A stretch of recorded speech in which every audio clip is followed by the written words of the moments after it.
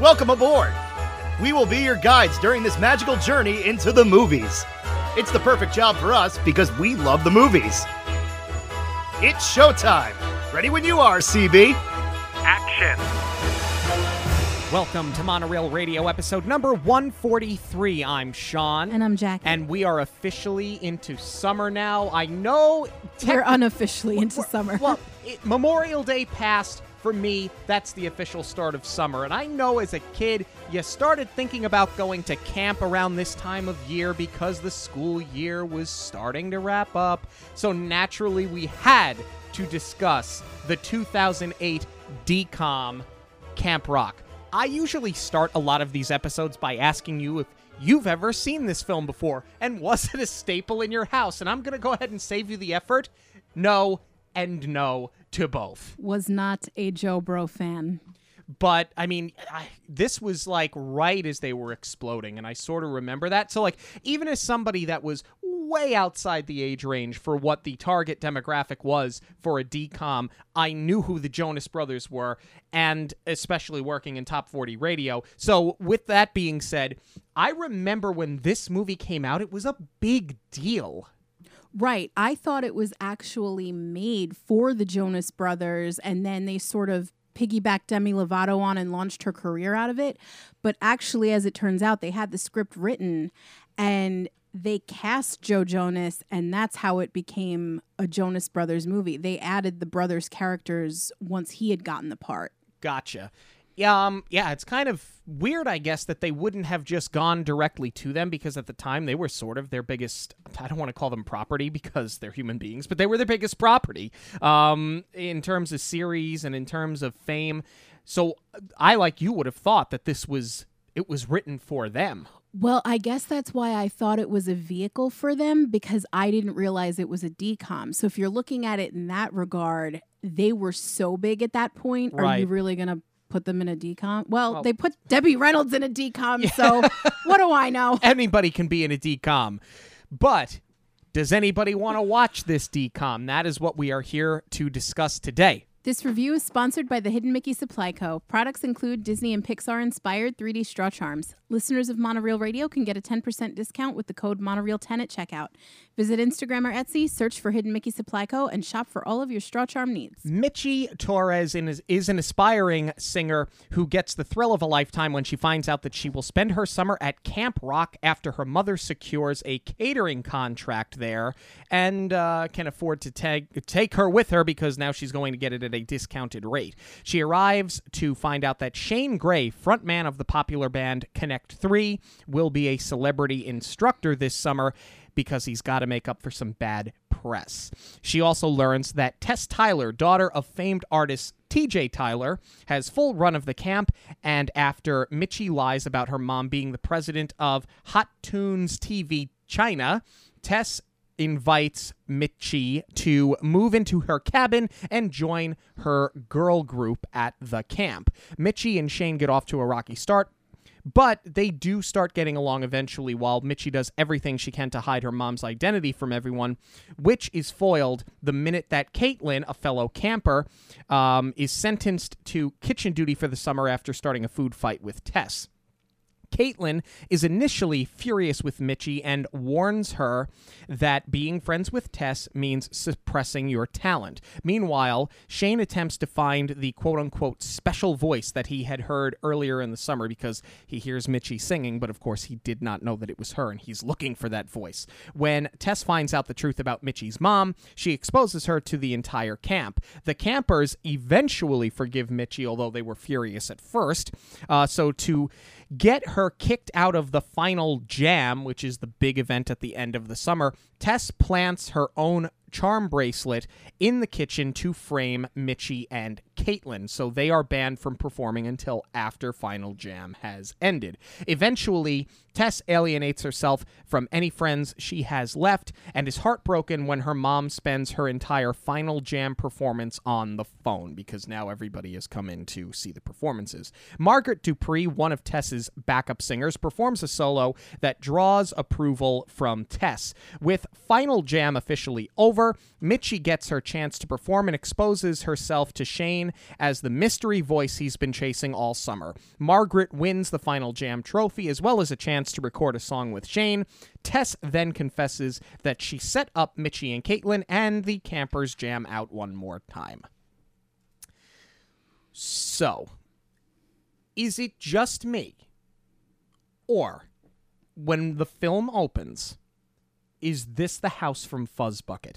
Talking about really bizarre, off-the-wall Disney films. Obviously, the front yard treehouse is not there, but I would have sworn this was the house from Fuzzbucket. I actually thought it was Boy Meets World, which I should know right off the top of my head because that was my favorite growing up. Obviously, if they're just using the exterior, they can change some things around, and with the passage of time, it's going to look different. Right. I don't know about Fuzzbucket, though, because I remember the driveway. It was very specific about the driveway. I mean, the treehouse, they could have added all of that in. But I don't think it was Fuzzbucket. Maybe, I don't know. That's what it looked like to me. But you see the outside of the house. Mitchie wakes up. She's performing on her piano. First thing in the morning, she's jamming out. You get the Connect 3 poster on the wall, so you know that they're really, really famous and everybody likes them. Basically, they're the Jonas Brothers of this universe. That's sort of, they're playing themselves for all intents and purposes. Smart choice on Disney's part, because if the whole Shane character is going to launch off of bad PR, you really don't want to bring down the Jonas Brothers' reputation like that. Mm-hmm. For sure. I can't believe how much energy she has. I mean, I get it that they're setting up this endearing character, but I have never in my life had that much energy before school, even on the last day. Yeah. So now it's the last day of school, and we see that Shane Gray on the gossip column on television, or the gossip show, it's like a TMZ or an Access Hollywood or whatever. He's a bad boy, and he walked off the set of a music video, and now Connect 3 is canceling their summer tour. So they do a good job of setting up how he does end up at Camp Rock. To this film's credit, they do that very well. What is that TV that they are broadcasting this on? I mean, this film was 2008, and the television looks like it's from 1980. Well, it's a kitchen TV, right? I mean, even in 2008, I think you could still buy a tube TV. Now, this was really just like a 12-inch TV that you had on a shelf in the kitchen. I think, well, here's the thing, and actually I can answer that question for you right now. Remember, the only reason why Mitchie can go to camp is because her mom gets a contract to be the caterer, which is absurd because the camp would have had their catering worked out months ahead of time, not the day before camp started, but we're going to overlook that because you had to get her into the camp anyway. They sort of set up that they can't afford to send her to this camp, even though they own multiple businesses and have a beautiful home. You're kind of led to believe that they are an Anywhere USA working class family. So I can sort of buy the fact that they don't have the latest and greatest of televisions because, again, 2008, it was a big nut to spend if you were going to get a flat screen TV. I'll buy that, but to me, if you had the TV kitchen, you had money. Yeah, that's true. Anybody I knew that had a TV in the kitchen was kind of a big deal. It wasn't like, oh, wow, somebody got the 32-inch TV in the living room and then they bumped up to the 55. If you had a TV in the kitchen... It was the height of luxury. It was almost as good as having one in the bathroom. You know what I mean? Yeah, I think we're both on the same page here. I think it can go either way. I think we just lost our youngest audience because they have TV in their phones and they're never going to relate to this. Let me tell you the story about the VCR. So now we get to the camp, right? Because No. There are a lot of expositional problems that we need to dive into before go ahead. we get to camp. Okay, you go ahead. I have some major issues with the setup. All right. She comes home from school and her dad asks her how work was. We never see her go to work. That's true. Which is important because we just unpacked that, they're not the most well-off family. So I think it's, an important part of her character that she's working to do her part for her parents. That's right. And she's like, we make hamburgers. What's for dinner? And he's like, hamburgers. Yeah, that's right. I forgot you never actually see her at her job. Right. And they didn't even need to say that she went to work. I would have been fine with her just coming home from school. That's not even the most egregious part of this, though. I feel like we need a little bit more context as to if this camp is locally famous or industry famous, and they just happen to live close by, because otherwise I feel like it's not enough with, oh, we can't afford it, and then magically the mom just happens to get this job. I mean, I'm going to assume that they're close by because she drives up the catering truck. Yeah. But I feel like it would have been a little bit more of a better conflict if this camp was like far away or in LA or something like that, and they're in middle America, and it would have checked more boxes as far as them not being able to afford it and been more realistic as to why Shane is there, other than that it's his uncle's camp. Right, where Connect 3 got their start. Like, they do a good job of setting that up in heavyweights. Yeah, that's fine. That's all fine. But I'm saying in heavyweights, they do a good job setting up, like, the parents are spending a ton of money to send their son to camp because he's got to get on a plane. I mean, he is nowhere near home. It's a big deal to do that. Right. And as far as it being everybody who's anybody in music went to this camp, is that because you've had these local bands that have, hit it big time and that's why you're interested because it's right in your backyard? Or is it like Juilliard where you have to go and you have to have this on your resume? Right. Now you have, and what else do you have before we get to camp, or are we ready to arrive at the camp? One more. We're not there yet. Okay. I need more of a passage of time between you can't go to camp, we can't afford it, and I just got this job. How do you not know you had that job? Especially if you are on the struggle bus. How do you not know you had this job coming to you? Well, that's what I'm saying. It's irrational that they would not have known who their caterer was until like the day before the camp opens. Because I get the feeling it's like, and maybe to speak to your criticism of the passage of time, I feel like school ends and the next day they're at Camp Rock. Exactly. It's like you would have that worked out months ahead of time. You could even have some ridiculous story where the caterer fell through and they needed somebody last minute. Right. They just needed a little bit more of a throwaway line to cover that all of a sudden she got this job. I mean, I know bigger picture, you need that moment of she's so thrilled that she can go and she thanks her parents and it's a really sweet moment, but you're sacrificing a lot of story just for the big smile on her face. Yeah, I agree with. Now we can go to camp. All right. Holy wind machine. When Tess Tyler gets out of her limousine, she looks like she's standing in front of a jet engine. Yeah, there is a Beyonce fan of epic proportions there. It's really, really bad. Although I will say it is kind of interesting to introduce her like that because you assume the limo is Shane's.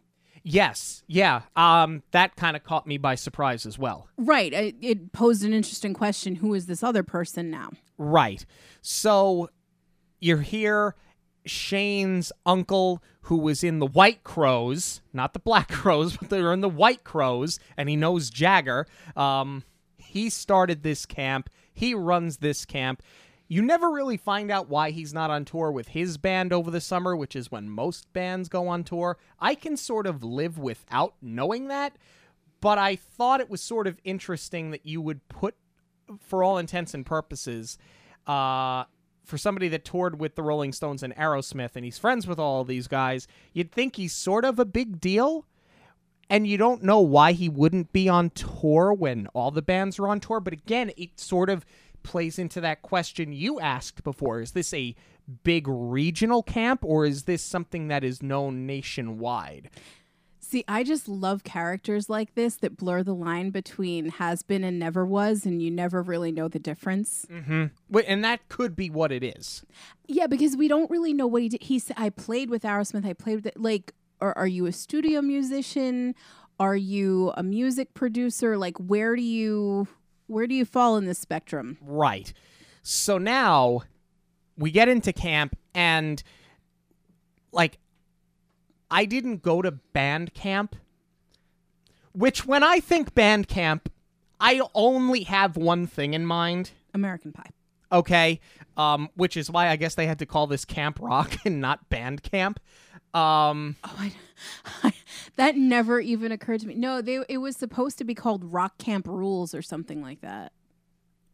Yeah? Yeah. Oh, they did themselves a favor by shortening it to Camp Rock, even though for all intents and purposes, rock and roll is... They said rock and roll would never die, but unfortunately, somebody lied. Is band... I'm just going to call it band camp. Is band camp like this? Is music camp like this? Why are you asking me? Well, didn't you used to do like a week-long thing with the marching band in high school? But that was more like a training than it was an actual camp. It was a requirement if you wanted to have band as your elective that year. They made you commit to a week over the summer in which you went to the high school. There was no sleepaway camp. There were no flutes anywhere. It was just that we rehearsed on the football field, and you needed a solid week to learn the formations, because doing that while we were in class, there was just not enough time, and they weren't going to pull us out of class to practice. See, and I'm thinking they sent you guys up to some place in the Catskills and like a team building. You really think I would have signed up for that? Well, if you have no choice. Okay, but let me ask you this then. That's a kidnapping. No, this was all elective. Okay, well, let me ask you this. When you guys got to band rehearsal over the summer, was everybody like, yeah, instruments, everything's a drum set, and we're just gonna create music while we sit here? No, it was like the soft open on the first day of school. Like, we were all stoked to see each other, but then it was, a week in the beating sun. Okay. I was just curious. I didn't know. No, there were no flash mobs of any kind. Okay. So your camp experience or your training or whatever in the hell you want to call it it's not rehearsal, practice. That's it. So it's not decom material. No. Okay. Thank you for clarifying. I don't hate this setup with Shane Gray. Because now Shane gets introduced into the camp, and he wants nothing to do with being there, and he's being a total diva rock star. His brothers are on the... Well, no, are they on the phone with him? No, they're in the car with him. They drop him off. They tell him he has to do it. Right. Which I actually buy, too, because otherwise he had to be forced into it. What's to say he's not going to run away? Because there's no security. There's no manager. They're just by themselves, which I don't buy from a band that's supposed to be that big. Correct.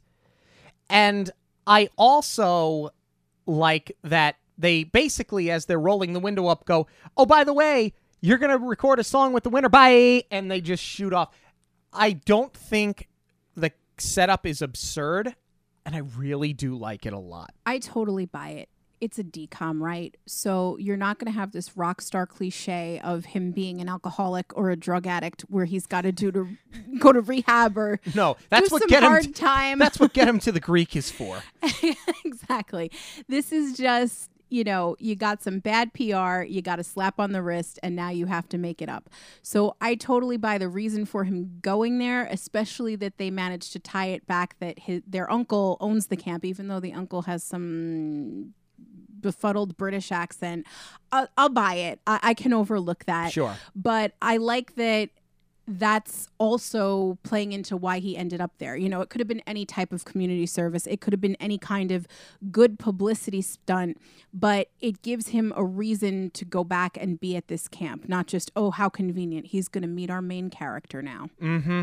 What I don't buy is, as I said before, that he's there for the entire summer. Like, usually if you have this celebrity guest jet, or even something now, I guess like the equivalent would be like these celebrity cruises that they do. The celebrities aren't there the whole time you're on board. They meet you at the island. They fly them in. So I don't believe that he's spending the entire summer there. And I certainly don't believe that this band is as big as they are.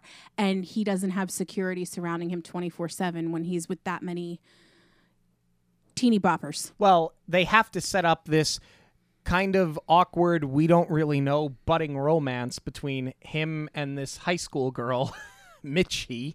We'll talk about that later, but I guess that's why they had to have him there the whole time. For the whole time, yes. But as far as not having security, easy solution. Security is keeping all these other girls at bay, but he wants just a moment of peace so he can focus on his real music and not what's going to sell. And while he's off having some quiet time, that's where Mitchie runs into him. Mm-hmm. All Easy right, peasy. let's move on here. I like how early in the movie they soften Tess. When she is on the phone with her mom and she's excited to be at Camp Rock and she's trying to talk to her about it, and she's like, oh, okay, bye, because her mother just has to go because she's out on tour.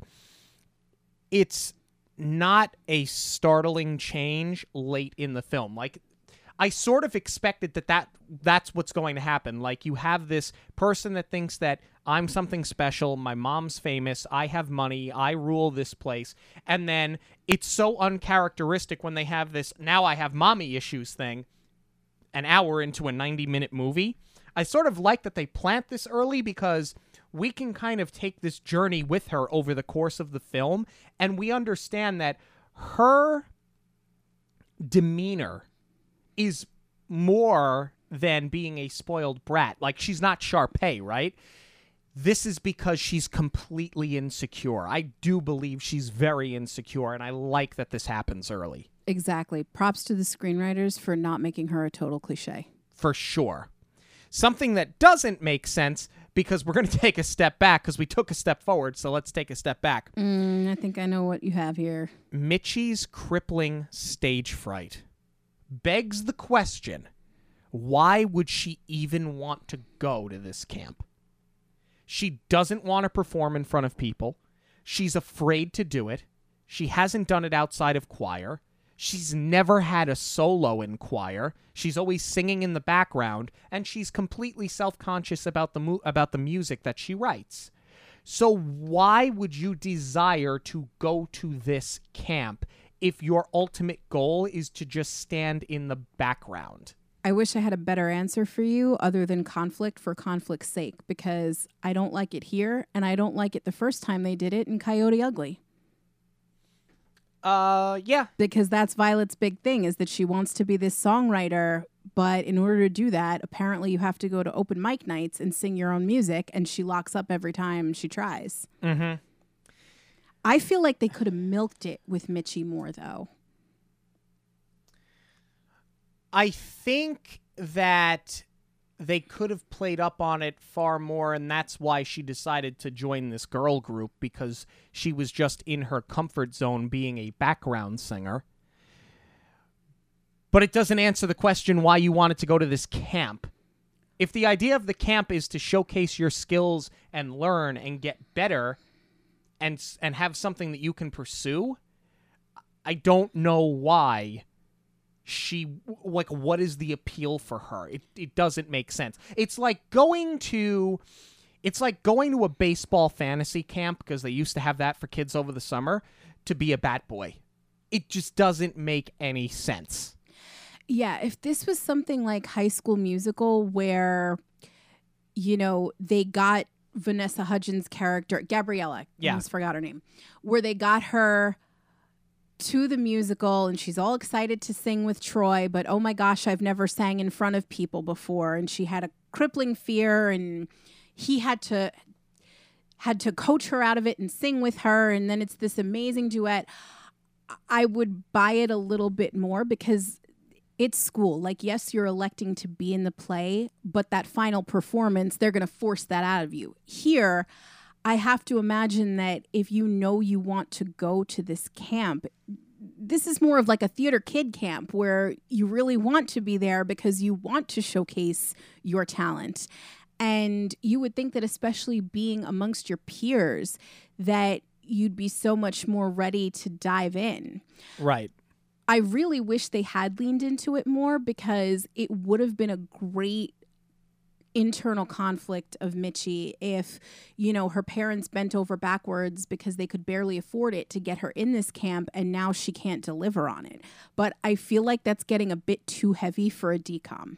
Yeah. So instead, the message is bury who you are and go with the cool kids. I also think it doesn't really matter because the kids who are watching this movie are watching this movie so that they can see the Jonas Brothers sing. I don't think it matters what the subject matter was. I think you could take Pet Sematary and just give it this soundtrack and the kids would be fine with it on the Disney Channel. Probably. Now, was that what you thought I was going to say? Because you said, I think we're on the same page with this as I was starting to set up this whole thing with Mitchie. I'm curious to see if that's where you were or if there's something else that stood out to you.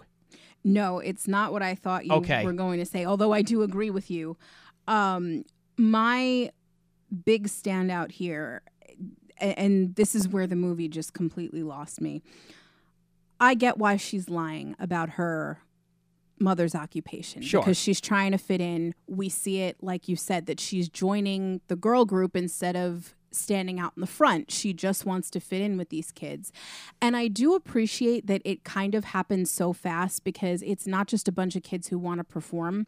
They all have like bigger ties to the industry. So I can appreciate that they set up the pressure that Mitchie is under. What I can't for the life of me understand is how silly she was to lie about her mother's occupation when her mother is there. It would have been so much better if she said that her father was a big industry executive and the mother accidentally let that slip, which, I mean, kind of poses a different set of questions. The way that they set it up, they're all talking about what their dads do. So she says, my dad owns a hardware store. It's not well received. And then she's like, but my mom. So she was sort of set up for failure in that regard. However, I will play devil's advocate to myself. Then if the dad has this high profile occupation, why is the mother working there? Because it's not like they need the extra money. My point being, let's say she's lying about her father's occupation and the mother is still working at the camp. You still get that back and forth of Mitchie having this double life of helping her mom and keeping it a secret. But it would have been so much more effective if her mom was the one who accidentally outed her that the dad owns a hardware store. He's not a music executive. And then the mom is also disappointed about her lying about who she is after, as I said, they've bent over backwards to getting her in this camp. Because when the mom eventually does find out about the lie, I feel like she doesn't really lay into her enough. She's more, she feels bad for her. It's more about the emotional and, oh my gosh, I hate that my daughter's so upset because she felt like she had to lie about who she is. Like, I feel like there's no lesson coming from the mother at that point. Counterpoint. This doesn't really bother me at all because I appreciate the like Mrs. Doubtfire element that we have here of going back and forth and doing everything that you can to hide what's going on and sort of sneaking around and coming up with lies as to where you've been and where you're going. But in regards to the mom not scolding her more, I mean, you've got two celebrities in this camp. And you've got Mitchie, who they couldn't afford to go there. I think her mom was disappointed, but I don't think she was going to scold her any further because I think as the adult in the situation, watching the environment that you have put your child in, I would imagine that, especially at that age, it's a formative age, really it is, I would imagine that any kid would be very self-conscious when you are surrounded by my mother wins Grammys every year, and that's a literal rock star standing in front of me, and this one's mother's on Broadway. So I kind of... what you're saying isn't wrong.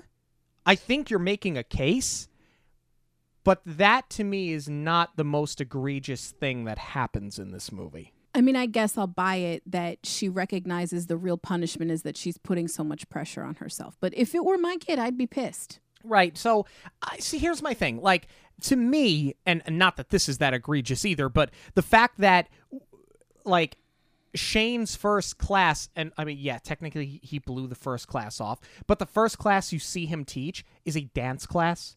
You know, he's a vocalist. Why? You know what I'm saying? Like, that to me is a bigger deal and a bigger flub than the mom not scolding her kid. Oh, I meant because Joe Jonas can't really dance. But all of them can, unrehearsed. It's amazing. They've never heard this song before. They've never been in this room before, and yet they are so good at what they do, Mitchie included. When they don't even have proper counts of 8 to follow. No, it's incredible. They're all child prodigies. Well, not just that, but, you know, we were talking about how this is a camp that the kids want to go to. So, you know, it's not college where you have to go and learn all of the basics before you can start really getting into your master and your specialty. Why are all of the kids in all of the classes? Why does the drummer kid have to take the dance class? Why is Mitchie singing? And why is she in the dance class too? Right. It doesn't make sense that, and I get it. You have to fill the room and you have to make it look like there's a lot of kids at camp. Okay, fine. But I don't understand why they would have everyone in everything. And then they have all these jams pop up. Like, wouldn't you think that there would be all different types of performances throughout the summer from each group? Yeah, this is almost like less camp rock and more camp entertainer. Exactly. I do like that as ironic as it is, coming from a Jonas brother in 2008, I like the whole frustration with only playing the music that the label thinks will sell. I appreciate his frustration. Again, it's ironic coming from a Jonas brother in 2008. If that was a Jonas brother that said that today, I would buy that coming out of him. But I think that it is a absolute spot-on observation of the music industry as a whole, albeit very funny that it's in a Disney film starring a band that Disney basically manufactured. And was forced to wear purity rings. Like, nothing against the Jonas Brothers. I think they are 3 talented musicians, but like Hanson came up on their own. The Jonases really were like a Disney entity. Right. So hearing it come from him is sort of funny. Disney calling themselves on it in a way was sort of ironic, but I totally buy that a musician would be frustrated over this, because I'm going to tell you a quick story and then we'll get back into this. In my early days of radio, I interviewed Eddie Money, and he had a slew of hits. He was a very, very successful musician. And I asked him, I was curious, I said, Eddie, is there a song that you recorded or perhaps you were successful with but you didn't really like? I was just curious. It was just a weird question that kind of came to me. And he immediately went, oh yeah, Walk on Water. He's like, he goes, I didn't like that song. I have to perform it at my shows and I don't like to. And I said, why? And he said, because it was my highest charting song and I didn't write it. I was told by the record company it had to be on my album. So, like, true musicians who do write their own music, they do feel this way. I mean, think about, they're artists, right? That's their art. It's what they do. Imagine being a painter and being like, well, that's cool, but at your next showcase, you're going to do a paint by numbers. That's sort of what this is. That's what I was going to say. I think that holds true for any artist, because even if you take somebody like George Clooney, he has said, I do one for them, meaning the studio system, and one for me. And it's an ongoing debate. And I think something that every artist has to wrestle with is, do I compromise my integrity so that I can get the notoriety for it? And then the more notoriety I have, then I can start having more control in picking my own projects. It's a very fine line Few people are able to balance it before they feel like they've sold out too much and they've given too much of themselves up. But to your point, yes, it is very interesting and ironic that Disney would call that out in this character when that's exactly what they were having the Jonas Brothers do. Is this movie too much like Cinderella? Because now we get into this story of Shane Gray is searching for the girl, and he's trying to find the magic mystery voice. So he's on his magic mystery tour, and he is literally just having girls sing for him in the hopes that he can recognize the voice. I mean, it's the same thing as the glass slipper. That's interesting because we've been talking about so many Cinderella stories lately with our review of The Princess Diaries and Teen Spirit. I'm thinking more of the rags to riches thing. It didn't even occur to me that this is totally a Cinderella type of search for her. Mm-hmm. I don't know that I needed that subplot with him, though, because I like the bond that they were forming. To me, there was already enough conflict that Mitchie sees him for... Even though she's a fan, because she does have the poster on her wall, she sees him for who he is. He's let his guard down with her. They have a good bond, except that she's lying. She's already someone else. Right. And lying about it. And there's already, they're already setting up that she's going to disappoint him because he believes that she is a down-to-earth person. And I mean, for argument's sake, she is. She just got caught up in the lie. It's not like somebody like Tess who's really putting on the facade and manipulating people. Right. Okay. It's funny that you bring that up because that's where I wanted to go to next. When the lie gets exposed, the reaction from everybody to like ostracize her for this is ridiculous. Because they're acting as if she promised everyone in camp a spot on Hot Tunes TV China to like be friends with them or to fit in. The fact that all of them are like, you lied about your mom making hamburgers. We're not friends anymore. Like, with Caitlyn, I get it because Caitlyn really was her friend in the camp. But for, like, background dancer number 3 to have the same reaction, to me, was just really overblown. I have to say, I give all of these kids a lot of credit because that scene... you could pop the tension like it's a balloon. Like, you really do feel the weight of it. But you're right, for all the wrong reasons. Because, first of all, they like her hamburgers. It's not like the food is bad. You're all very happy to have her there. You've said the food is the best it's been in years. But you're right. They all take it far too personally, other than just, wow, you're not who you said you were, and that makes you a liar, and we're going to turn on you. No, you're right. They're acting like she promised them something or that she destroyed their contract or whatever.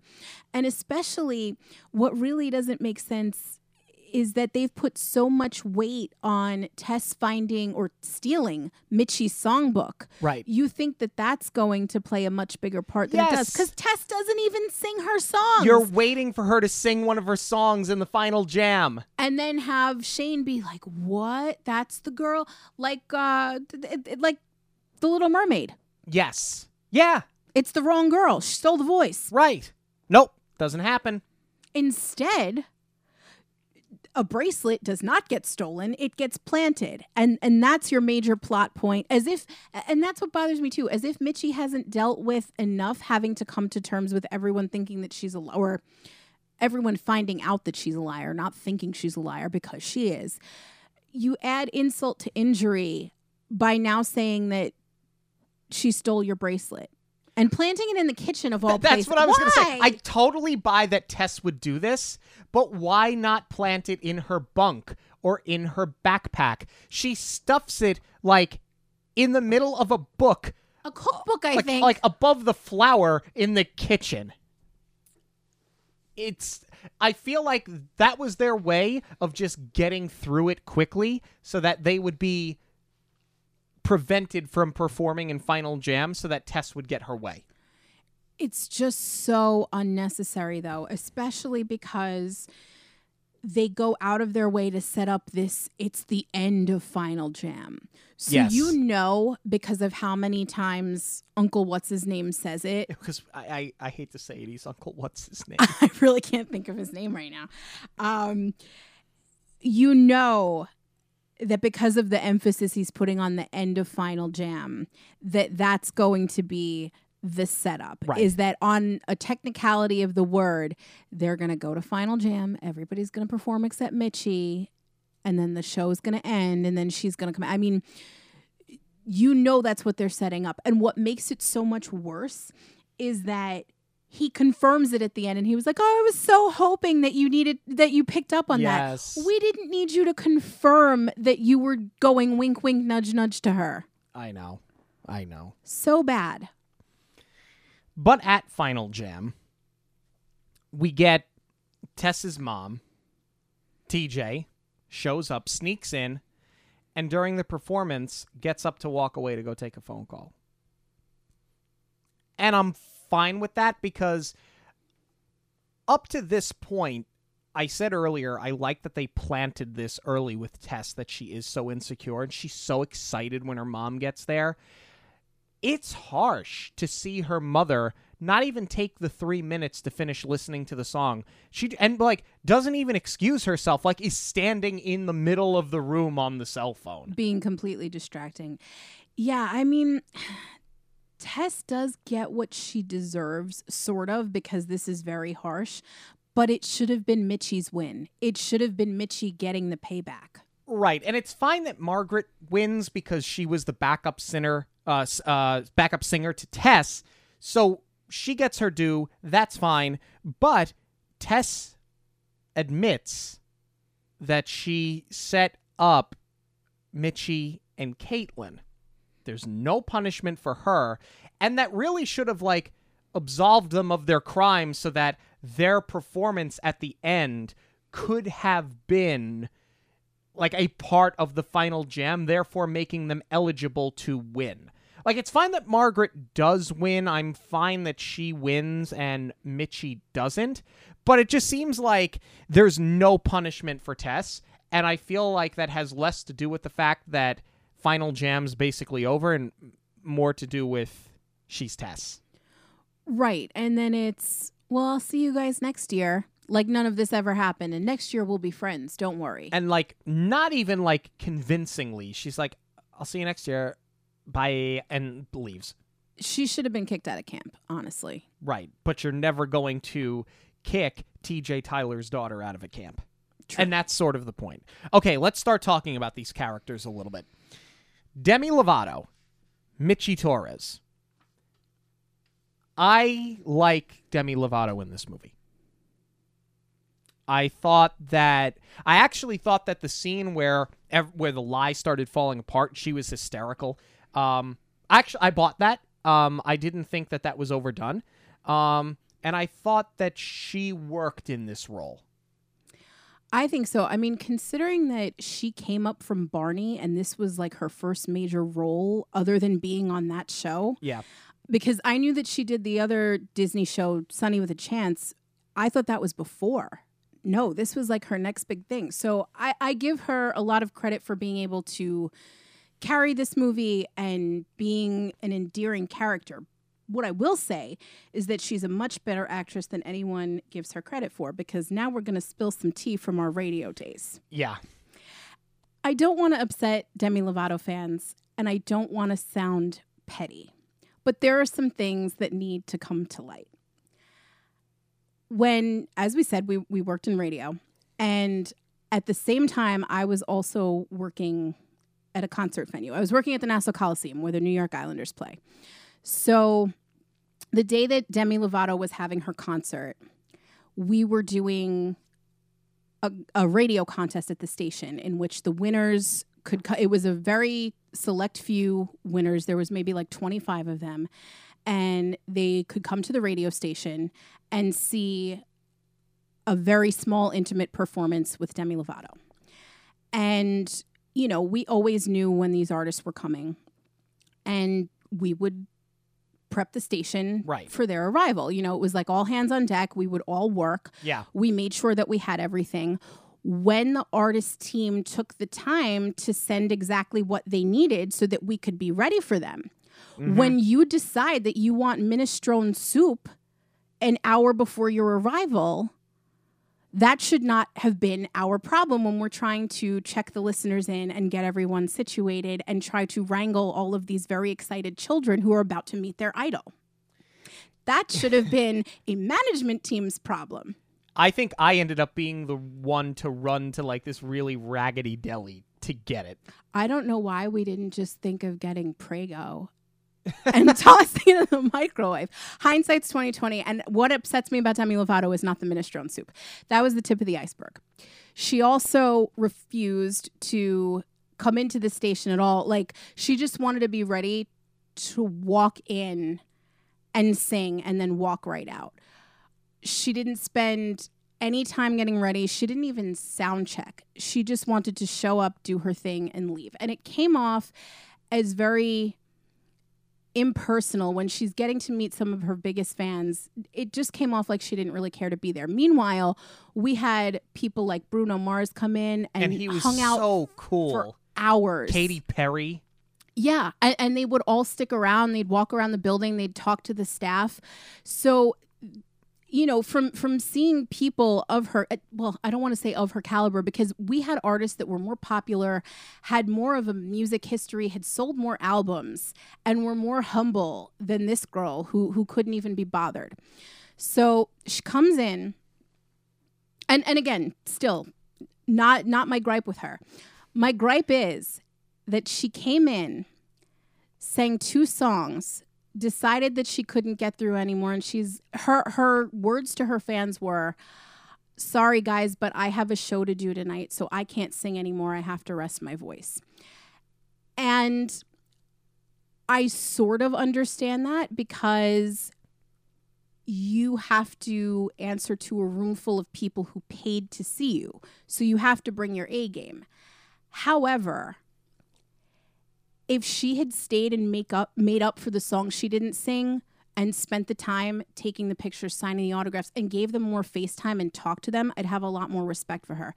This was just like, I don't want to do this anymore. I'm leaving. And to me, it was just such a lack of professionalism.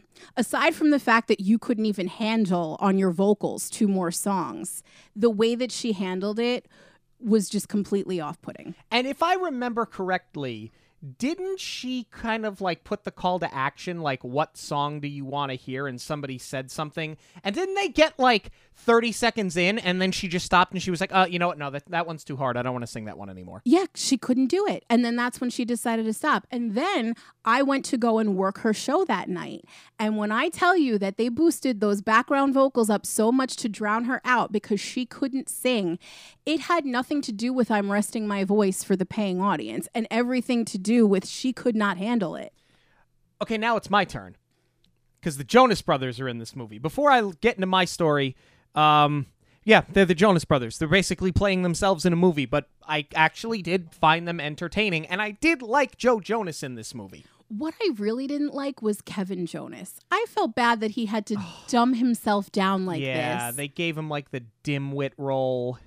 It was almost like watching, you know, the decline of Eric Matthews in Boy Meets World, where he started off as the really funny older brother, and by the end he just got so dumb, and I was like, why did you agree to this? Although I'm sure that Will Friedle had much more of a say in what happened to Eric than Kevin Jonas did about this character that wanted a birdhouse. Yep, probably. Okay, so here's my story with the Jonas Brothers. And I will preface this with, I don't regret what I did because somebody had to do it to them. So I'm sure that they did not learn the life lesson from me, but in my mind, I feel justified. But if I would meet them now, I would not have conducted myself the way that I did, because I actually do respect them a lot. Well, because now they have the chops to back it up. That's the other thing. Okay, so the radio station we worked at, this was like their go-to thing. Win this exclusive performance for 25 people At a secret location. At a secret location, the basement of the radio station. Sorry, it's that pollen. 7 years have passed. We don't even need to do that. So we do it for the Jonas Brothers. And this is like when the Jonas Brothers are like just starting to get huge.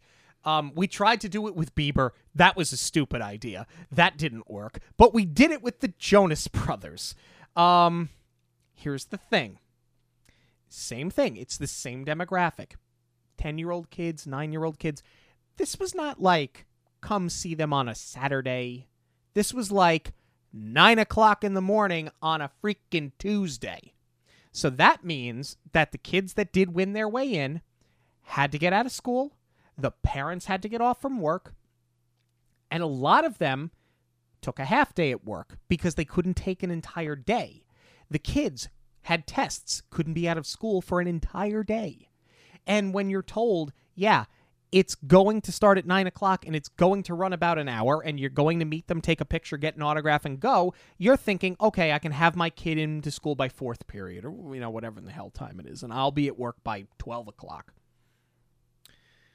9 o'clock, 9:30, 10 o'clock, 11 o'clock. No Jonas Brothers. Now, the parents who can't stay have to get the kids out of there. Not to mention the kids who are already excited enough that they're going to meet the Jonas Brothers are bouncing off the walls in a basement, and we're made to entertain them. And now they're heartbroken because some of them could not stay. And we're getting screamed at like it's our fault because some of these parents lost their minds. They were not wrong, and I told them they were not wrong. I said, you're not wrong. These diva children are doing this to your kids. It's not fair. These guys don't arrive until after 12 o'clock for those who have remained, which was about a little less than 3/4. I'm up on the top floor. I'm at the top of the stairs because I was working like security because we wanted to make sure like the bathrooms were upstairs. Now we've got to let the listeners use the bathroom outside the sales pit and the jocks are there, but like we don't want them roaming the building. And the studio is right there too. That's the other thing. You can't have them wander into the studio. So I'm like working security. Now here come the Jonas Brothers. And I'm standing there and I know who they are. And the record executive, I had my staff shirt on. They're like, are we ready to go? And I said, yeah, they're downstairs. And they're like, oh, cool. All right, we're going to get them down. And, by the way, let me introduce you to the Jonas Brothers. And I'm going to censor myself because this is a family-friendly show. I look at my boss who's standing next to me because he's fed up too. Because I know he's not going to say anything. I'm a nobody. I go, who the bleep are the Jonas Brothers? And they didn't take very kindly to it. But they went downstairs, they took their pictures, they performed their song, and they left. I wouldn't do that now. But damn it, I was proud to do it then. I feel like this story says a lot more about you than it does about the Jonas Brothers. However, no, there's no excuse because we got no explanation as to why they were so late.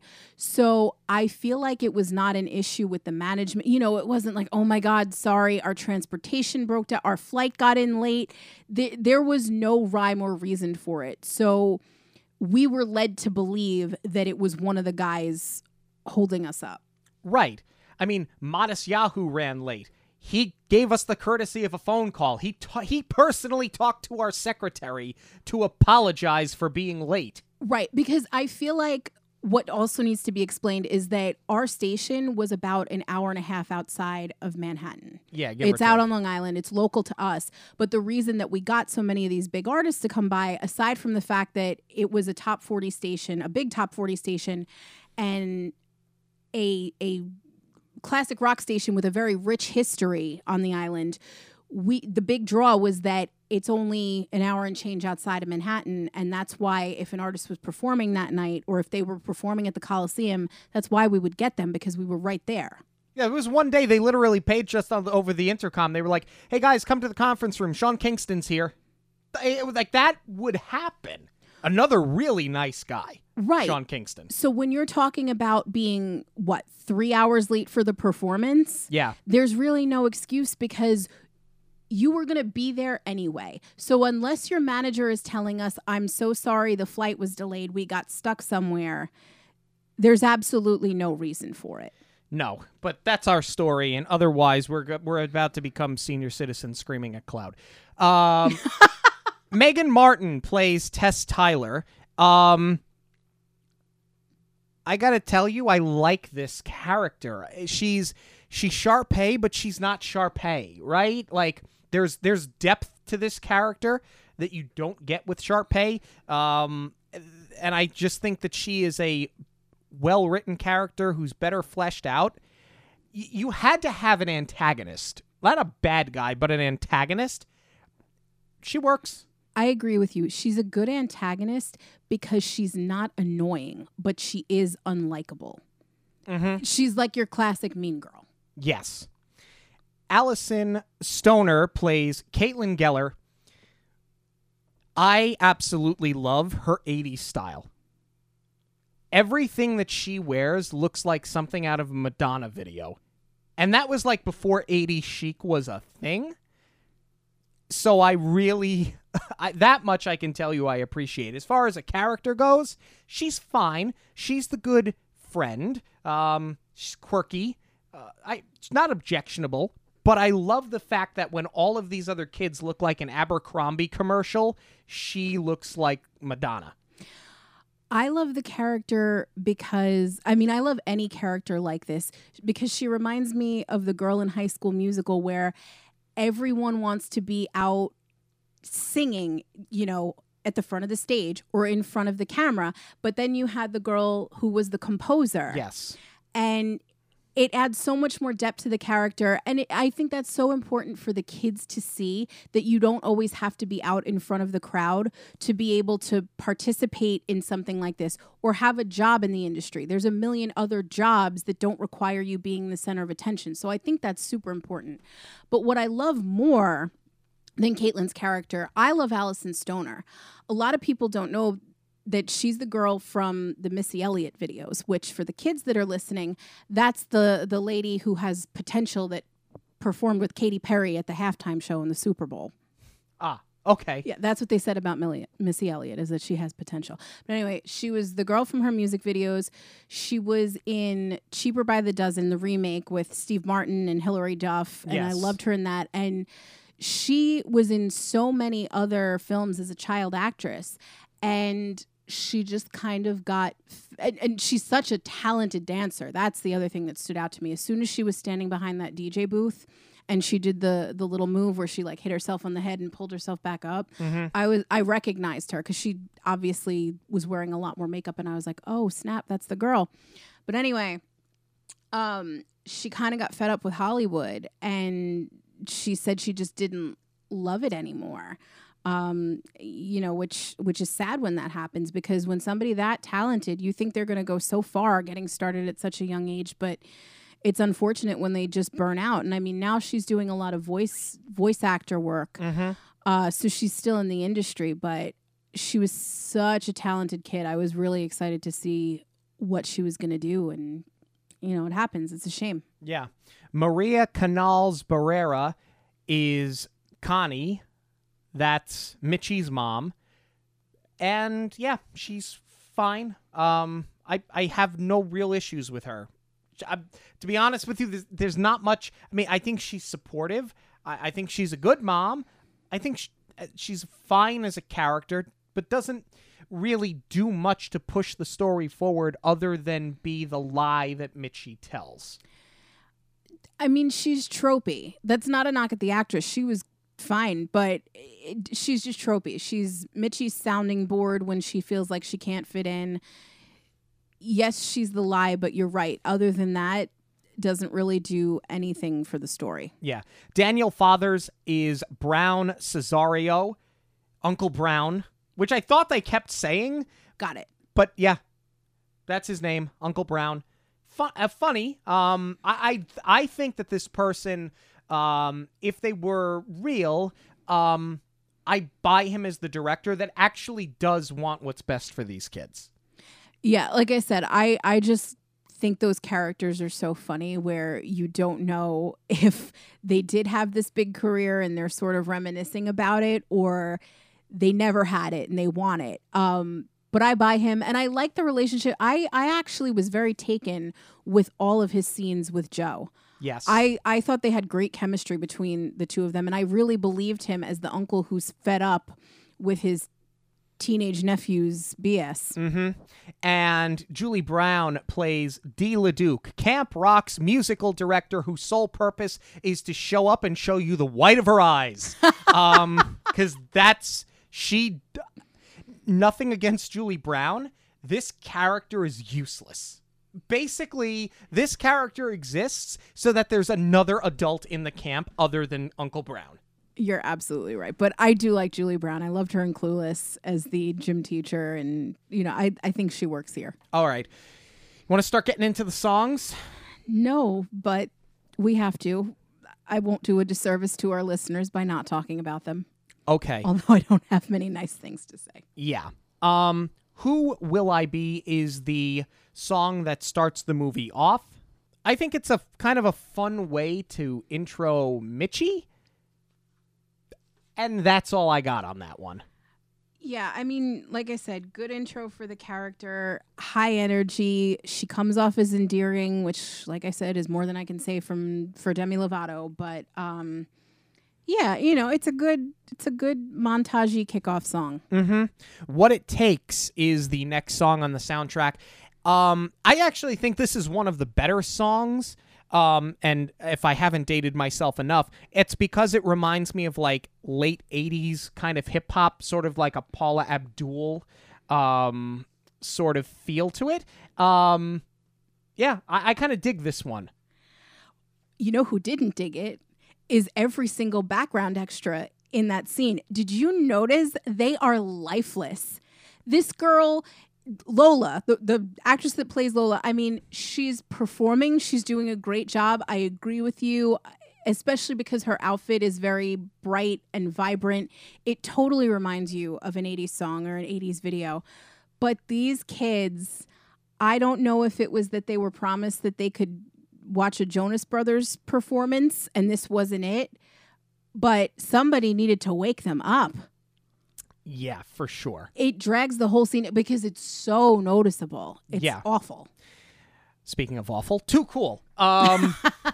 It's too Sharpay, right? Like, this has been my whole thing, is that I like that Tess is not Sharpay. This song sounds like something that Sharpay sang in one of the really bad High School Musical sequels. It's almost too hokey for its own good. And it almost does sort of contradict the character because she's singing about how, the song comes off as how into herself she is. And that's not really the character. Yes, the character's mean. Yes, the character is controlling. But what we like about this character is that they are layered because they are trying to live up to their parents, not even the parents' expectation. They're just trying to get their mom to notice them, and it's sad. So it almost does her a disservice, right? Trying to make her, like, yes, she is the popular girl, but they shouldn't have turned it into her being stuck up. Mm-hmm. For sure. I agree with you 110%. Gotta Find You is, well, the song's good, but they might as well have called it Gotta Find a Radio Hit. Because that's really what they're trying to do. But I like it. I think Joe Jonas does a good job with this song. Yeah, I think it's fine. Yeah. I think it's fine. But what the hell else do you want me to tell you about it? Start the Party. This is like such a DCOM song. Like, you could take this song, Start the Party, and drop it in Yes. You know what I'm saying? Like, pick a DCOM, throw a dart at it. You could drop this in Don't Look Under the Bed, and I'd be like, right, because it's a DCOM. this is not special. It's not bad, but it just feels like you could insert that into every single DCOM soundtrack and I'd be like, oh yeah, the song from High School Musical. You know what I'm saying? Like, there's just nothing about it that really stands out. You could even put it in Halloween Town, even though that is heavily themed. Right. It just sounds like, yeah, it belongs in this DCOM universe. Play My Music is the song you get where it is all three Jonas Brothers, and I actually really enjoyed this. I do too. I think it's just a really fun summer song. And I'm sort of surprised that it didn't become a big summer single. I thought it was a single. I thought I remembered hearing this on the radio. But I'm saying I don't think it performed the way that they had hoped that it would. It certainly didn't outperform This Is Me. And I think this is the better song. I think this is the more fun song. Whatever, they are playing their own instruments. Let's just appreciate that. You want to talk about another great song? Hasta La Vista. Yeah, this is a great rock and roll song that totally belongs at Camp Rock. Oh, my goodness. Jumping on trampolines. Yeah, okay, I guess.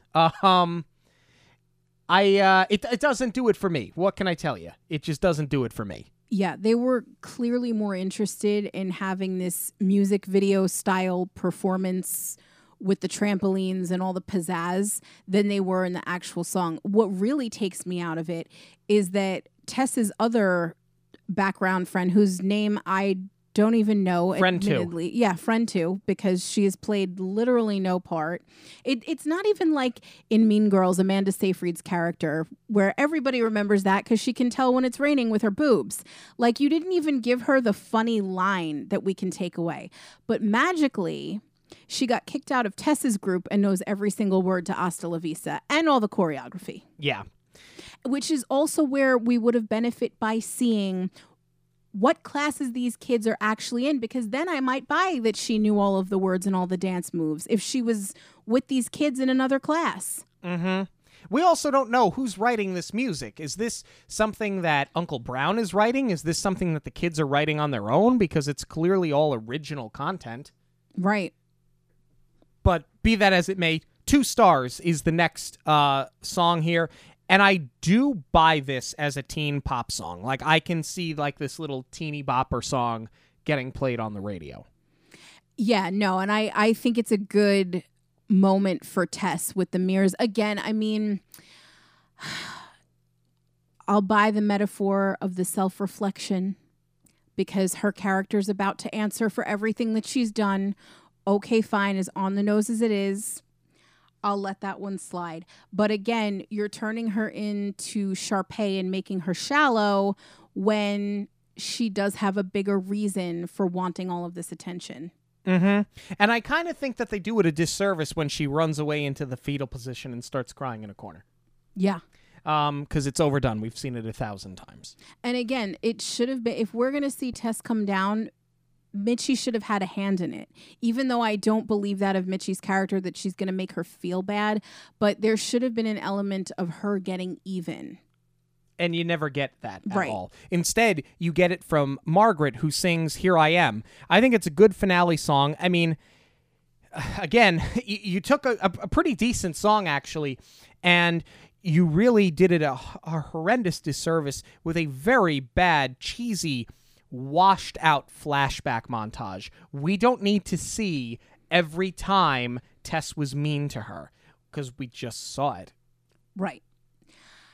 See, here's the thing, though. I think that they needed to take away from her performance because you can't have her be better than Mitchie. Although I do believe that this is a better song and a better performance, and she's quote unquote playing her own instrument.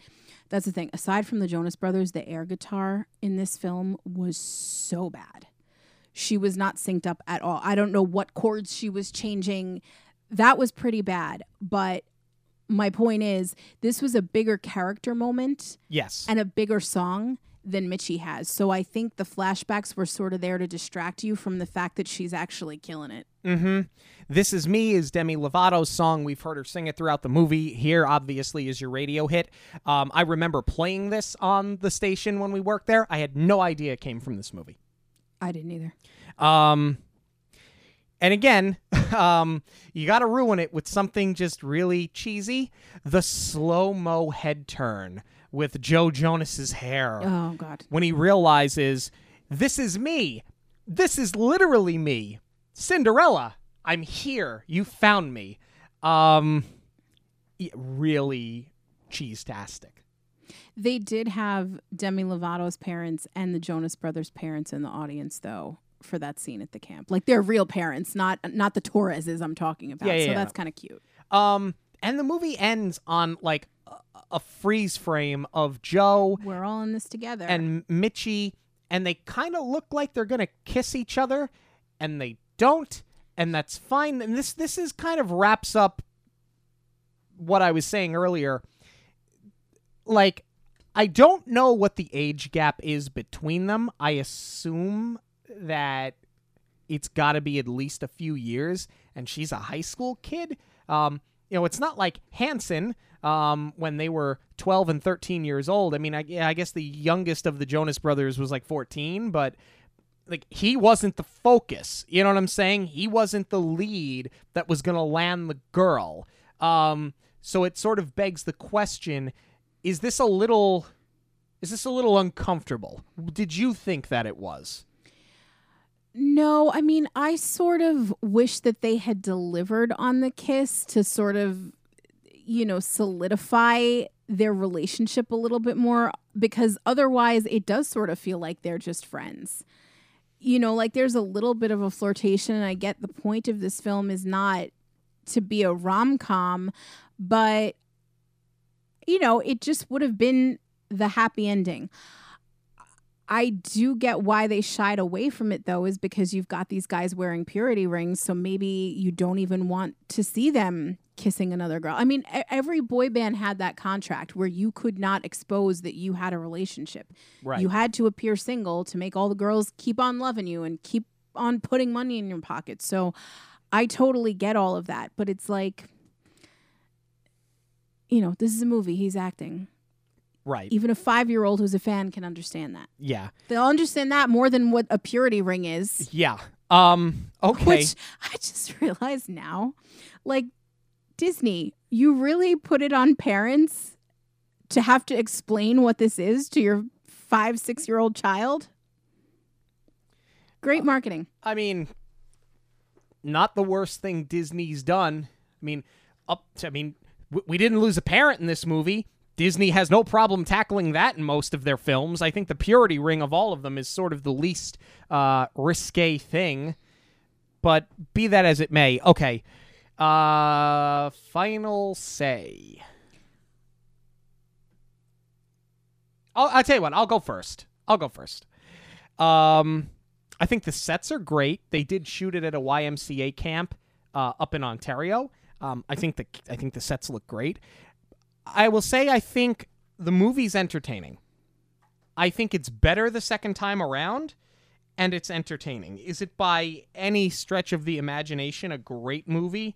No, but it's not made for me either. A 12-year-old loves it, right? And that's who it's made for. It was never going to be something that was going to win an Emmy Award. It was never going to get a theatrical release and contend for an Oscar or anything. It sort of just is what it is. And that's what it is. It's fine. It's not the worst DCOM I've ever seen. Not by far. This is better than Teen Beach 2. Doesn't say much, but this is better than High School Musical 2. Again, it doesn't say much, but it's not the worst that I've seen. But when I think DCOM, this is the kind of stuff that I think. Before we really started like delving into them and talking about them and watching them for the purpose of the show. I 100% agree with you. Is it the worst we've ever seen? No. Is it the best we've ever seen? No. I think Teen Beach will always hold that title because we love that movie. And we loved it seeing it for the first time at like 32, 33 years old. What I was hoping for with this one, because, the big ones that you hear about are this and High School Musical. We have said we don't love High School Musical. I can see where people do love it. It's just, I missed the boat on that one. I really like the first one, actually. It's okay, but I just didn't buy into the hype, and I think I was just too old for it. Yes. So what I was hoping for was that this being equally as popular, I would have seen the hype, and it would have been a better story and a more believable story. And I think that's where this one almost fails even worse, because it's a very simple concept of a summer camp where you're performing. So the musical numbers should have been tied to the story a lot more. They should have come in at more opportune moments. It's amazing how you force them in here when you're talking about going to a camp for musicians. So I think that they could have handled that much better. And I think that they overcomplicated the story, which should have been a very simple concept. Right. Not awful. Definitely not my favorite. Hoping the second one's better. We want to know what you have to say about Camp Rock. Let us know on Twitter, Instagram, and Facebook at Monorail Radio, or you can email us monorailradio@gmail.com. News of the week is coming up, as well as a contest winner, but first a quick break. Hey guys, my name is Mike. I listen to Jackie and Sean's podcast every week on my commute into work. So I reached out to Jackie, and she helped me put together the perfect getaway. I did a 4-night Disney cruise ship, and she was able to answer every question that I threw at her. She put together the perfect dates and an insurance plan that made the whole experience stress-free. She was able to help me with little tips and tricks, like you can get a Mickey Mouse bar delivered to you any time of the day. And I think that was a mistake, because now I put about 10-15 pounds on. I'll definitely be using Jackie again in the future. Thanks for everything. So if you would like completely free assistance planning your Disney vacation, you can reach out to me on any of our social media outlets at Monorail Radio on Facebook, Instagram, and Twitter, or you can email me directly at j.zolezzi, that's Zolezzi, at magicalvacationplanner.com. News this week is brought to you by Karma and Kismet Designs. Kelly has you covered if you are looking for that touch of Disney in your life, and actually, she did release some new journals today. They look really cool.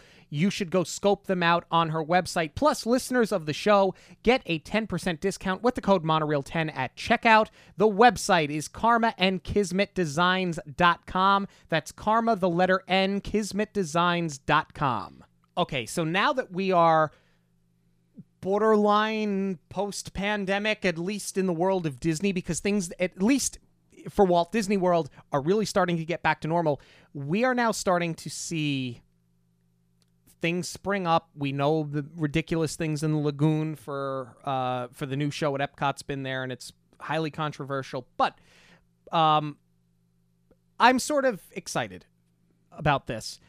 Well, not excited for this, because I'm not a tremendous fan of Moana. I'm just happy that ground broke on something, because they did break ground on the Moana water attraction over at Epcot Center. The most I can say about it is Disney broke ground on a project. After everything that we've been through for the last year, Disney broke ground on a project. And regardless of what that project is, I think that the most important thing is, for those sitting in the back, Disney broke ground on a project this week. I don't want to lose sight of the bigger picture, because it is important that, as you said, Disney broke ground on a project. Even though I'm not a Moana fan, this is a big deal, especially because, you know, like you said, they broke ground on something. We are not getting Mary Poppins for a very, very long time, because they had not broken ground on it before the shutdown. If ever. Yeah. If ever. Let's put that out there. I mean, I don't want to make any assumptions, but it ain't going to happen for a while. I have pounded the table for the past couple of weeks over, let's please get Harmonious out of the middle of World Showcase. So I would love to see that happen before we start breaking ground on anything new. But it's good that they're starting a new project, and I'm not going to lose sight of that. Epcot is kind of a mess right now, though. So I'm glad that our trip is not until November, and I'm hoping that by the time we get there, some of these walls are coming down. I hope so. All right, time to announce the winner of our latest contest. This was to win a Monorail Radio t-shirt, as well as a Blu-ray DVD combo of 101 Dalmatians to celebrate the release of Cruella, as well as a really cool straw charm from the Hidden Mickey Supply Co., our friends over at Hidden Mickey Supply Co., Taylor and Heather. So, thank you everybody for entering this contest. Our winner is Tony P. Tony, we are going to reach out to you via social media to get your mailing address and your t-shirt size, and we will get that package out to you this week. Thank you guys so much for joining us this and every week on Monorail Radio. Don't forget to like, subscribe, and rate us on your podcast platform of choice, and to keep up with everything that we're doing, like when we run our next contest. That's always going to be on our social media, on Twitter, Instagram, and Facebook at Monorail Radio. We're also on TikTok at Monorail Radio, and to find the links to all of that, you can go to monorailradio.com. For Jackie, I'm Sean. Have a magical week, everyone. On behalf of Monorail Radio, we'd like to thank you for joining us. We'll see you at the movies, the stuff dreams are made of.